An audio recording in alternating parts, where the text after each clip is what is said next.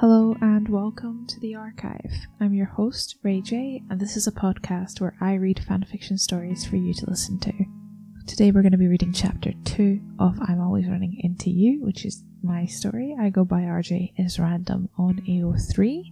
First things first, I want to apologise for being very absent. I can't even remember the last time that I uploaded. I guess I have a lot of excuses, but I ADHD hyper-focused on getting that first episode out and recording like a backlog, and then my object permanence kicked in. So I forgot that it existed, which I apologise for, but I'm here now. I'm willing to go back at it. And the reason being is the amount of love that you guys have actually showed running into you. It's insane. You guys are insane. I hope you know that. You guys are crazy. I got so many messages on Twitter, on my Instagram. One of you found my email, like not through AO3, my actual email. I don't know how you found that. Thanking me for writing and continuing to write and telling me how much you guys love that story. And it's just insane. You guys are crazy. I love you so much. I don't know why you guys have stuck with this for so long. I don't know why you've stuck with me for so long. I know some of you have left, which, I mean, understandable. It's a lot of chaos. But for those of you who have stuck around and have kept reading and sometimes rereading and messaging me, it helps a lot. It gives me so much joy and makes me continue writing, and I just want to say that I appreciate you guys through all 70,000 words of angst that it took to get to where we did in chapter or A2 or whatever it is. I'm not finished yet. We've still got a ways to go. There's another thing that I wanted to talk about. Some of you, if you follow me on Twitter, you will have heard me complaining, but one of my fics got a strike against it, has now been hidden, and that was a choice that I chose to make. Essentially, someone reported that fic. I believe it was because they were not as aware of the tags as I believed that my audience would be. They were more aware of my previous works. I'm assuming that they thought those warnings were for spicy content and not for violent and graphic depictions of murder. That fic was part of a murder mystery round robin that the medicine writers that I have made good friends with on Twitter decided we would do. We usually take part in fic exchanges, so I think that the perception of what that fic was going to be was a lot different, and so they reported me. Thankfully, I tagged everything, I had warnings, I followed AO3's guidelines, so that was fine. But I take it down because, you know, it is not my normal content. In the context of the actual round robin, everything that I wrote was overwritten by another author anyway, so it didn't make sense for my fic. Like, if I took it out, there was no change to the overarching storyline, so I decided it would be best to take it down myself. And I don't want to be negatively affecting people. I know that I write angst. That's a different kind of negative effect. That doesn't include people's trauma, PTSD. That just makes you a little bit sad for a while, and then you read my next chapter and you're a little bit happy again. Do you know what I mean? I would hate to think that I was really negatively affecting people and triggering people, so I took it down. I also took down some other works. They're not gone forever. They are in a hidden playlist, so I still have access to them. I can still edit them. I can still re-upload them if that's something that I choose to do. But for now, that's really, I don't think that's something I should have put into the internet. From my perception, I was okay with that scene and writing that scene. Written for Criminal Minds before, so, you know, the level of gruesomeness does not faze me, but I should have been more aware of that. So I just want to say I'm sorry. As a result of that fic being reported, I now have to check everything and make sure that everything follows guidelines, and I believe that promoting my Linktree or saying, hey, here's my Linktree, even though that is a free service, things that are on my Linktree, such as like PayPal and stuff like that, is a grey area for those guidelines. So I'm going to remove all instances of those from the account. The same goes for streaming my music, same goes for my Twitter. So if you really want to hear more updates, I would really, really, really advise following me on Twitter, because that's probably where you're going to get updates for writing, for my music, me complaining about more things, usually, I just thought that deserved a quick mention. Again, it's RJ is random, the same way that it is written on AO3. If you can find that, you can find the link tree, so you'll be able to find my music, this podcast, the PayPal, my Instagram, my other social medias, TikTok, things like that. So literally, if you want to find me or find out what I'm up to, find the Twitter and you'll be good to go. Okay, so I have babbled on long enough. Today I'm going to be reading chapter 2 of my story, I Am Always Running Into You, continuing from where we left off. As I said last time, here's another quick author's note. This multi-chapter, medicine-centric story, that's the Meredith Grey and Addison Montgomery ship from Grey's Anatomy, deals with topics such as canonical character death, grieving, and major character death. If that sounds like something that you don't want to listen to, then I would recommend skipping this episode. I also just wanted to say that any medical information that is included in this story, completely made up from my own head. I know nothing. None of this is medical advice. None of this is properly researched. It's a fictional universe. Don't worry about it. Without further ado, let's continue.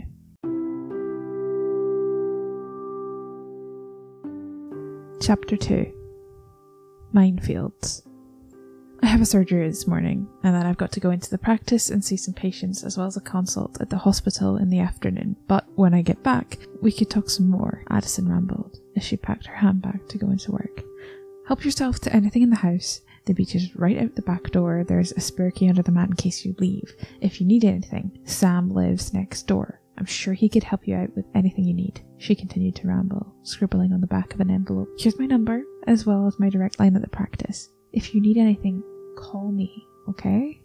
She smiled. We'll be fine. Thank you for this. You didn't have to, she smiled, taking the envelope and beginning to type the numbers into her phone. I guess I'll see you later, Addison smiled nervously at the door.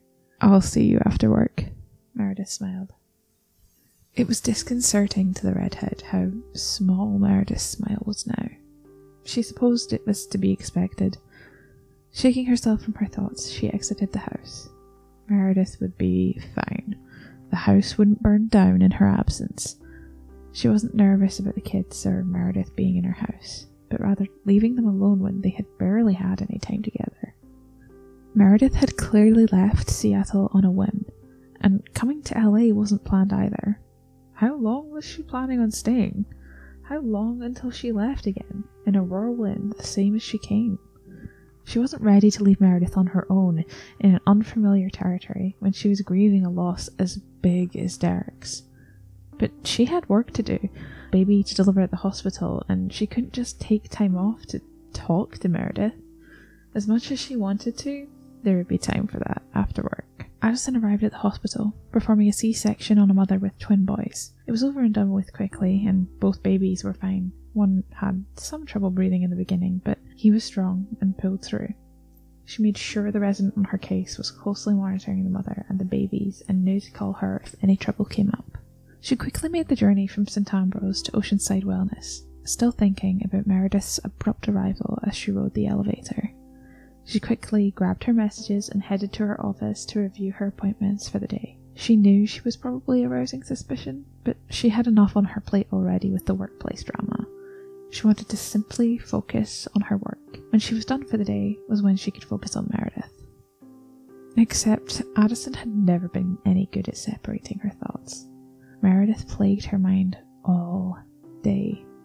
How was she doing? What were the kids up to? Did she have enough food in the house for them, or did they have to go out shopping? Did the kids have any spare clothes packed, or would they have to get them more? No matter how hard she tried, her thoughts kept spinning around in her head, and she couldn't quite hold them back. She didn't let them affect her work with her patients, but in the quiet moments, the in-betweens, she found herself struggling to focus on what was in front of her. It seemed that every time she had a break, her mind kept wandering back to Meredith on its own. She supposed she should be grateful that she hadn't received any panicked phone calls from Meredith or her neighbours. That at least had to be a good sign. She was up before the kids were, and Meredith was already downstairs by the time Addison was ready to go out the door for work. She suspected that the blonde hadn't slept well, if at all. She shook her head, trying to bring her head back to the lab results in front of her. She couldn't let this happen at work. Meredith would be fine. Zola and Bailey would be fine. She had to focus. She couldn't let her standard of care drop because of her wandering mind. A sharp knock on the door of her office interrupted her meanderings. Addison? It was Sheldon, standing hesitantly in the doorway, his crooked smile in place. Addison shut her laptop softly, leaning back in her chair as she welcomed the psychiatrist into her office. What is it, Sheldon? I think that's a question I should be asking you, Addison. The kind man sighed. You've been awfully quiet today. We haven't seen you. Something on your mind? He edged, taking one of the seats in front of her desk. Addison sat back, contemplating the man before her and whether she could trust him. Meredith clearly didn't want anyone to know that she was here in LA, and though Meredith and Sheldon surely didn't know each other, Addison had been trusted with the information. It was eating away at her inside. She stood, closing the door to her office, clicking the lock shut and drawing the blinds.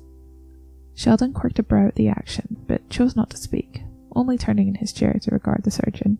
Addison dropped into the seat beside him, hands clasped as she leaned in.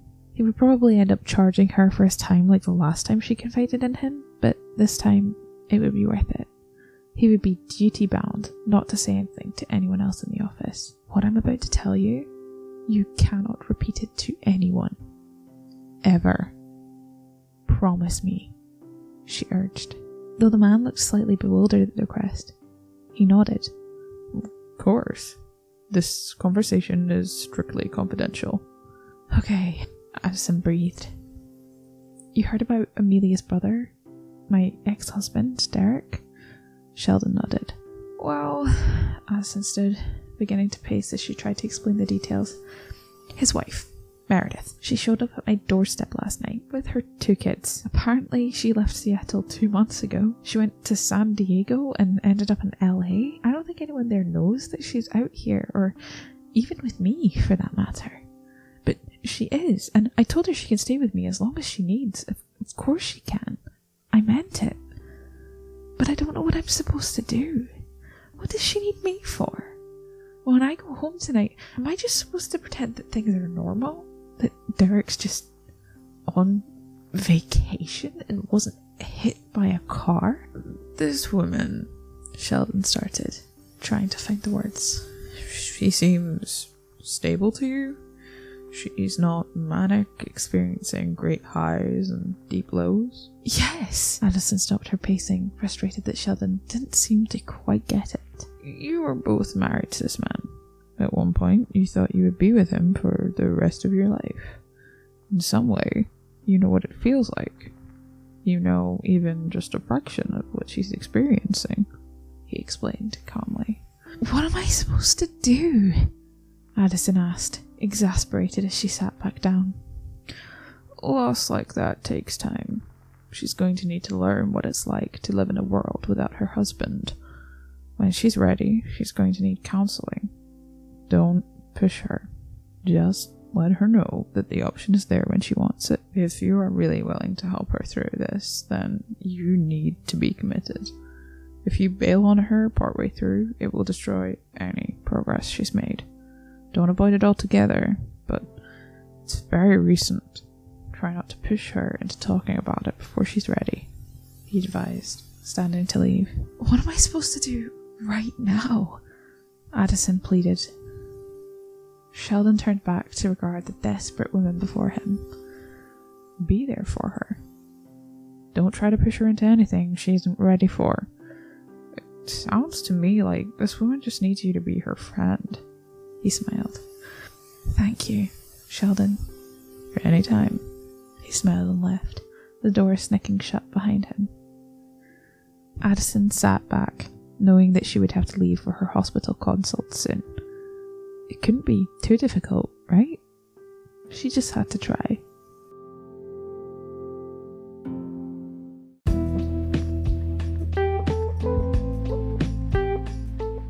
And that concludes the second chapter of I'm Always Running Into You, the second episode of The Archive.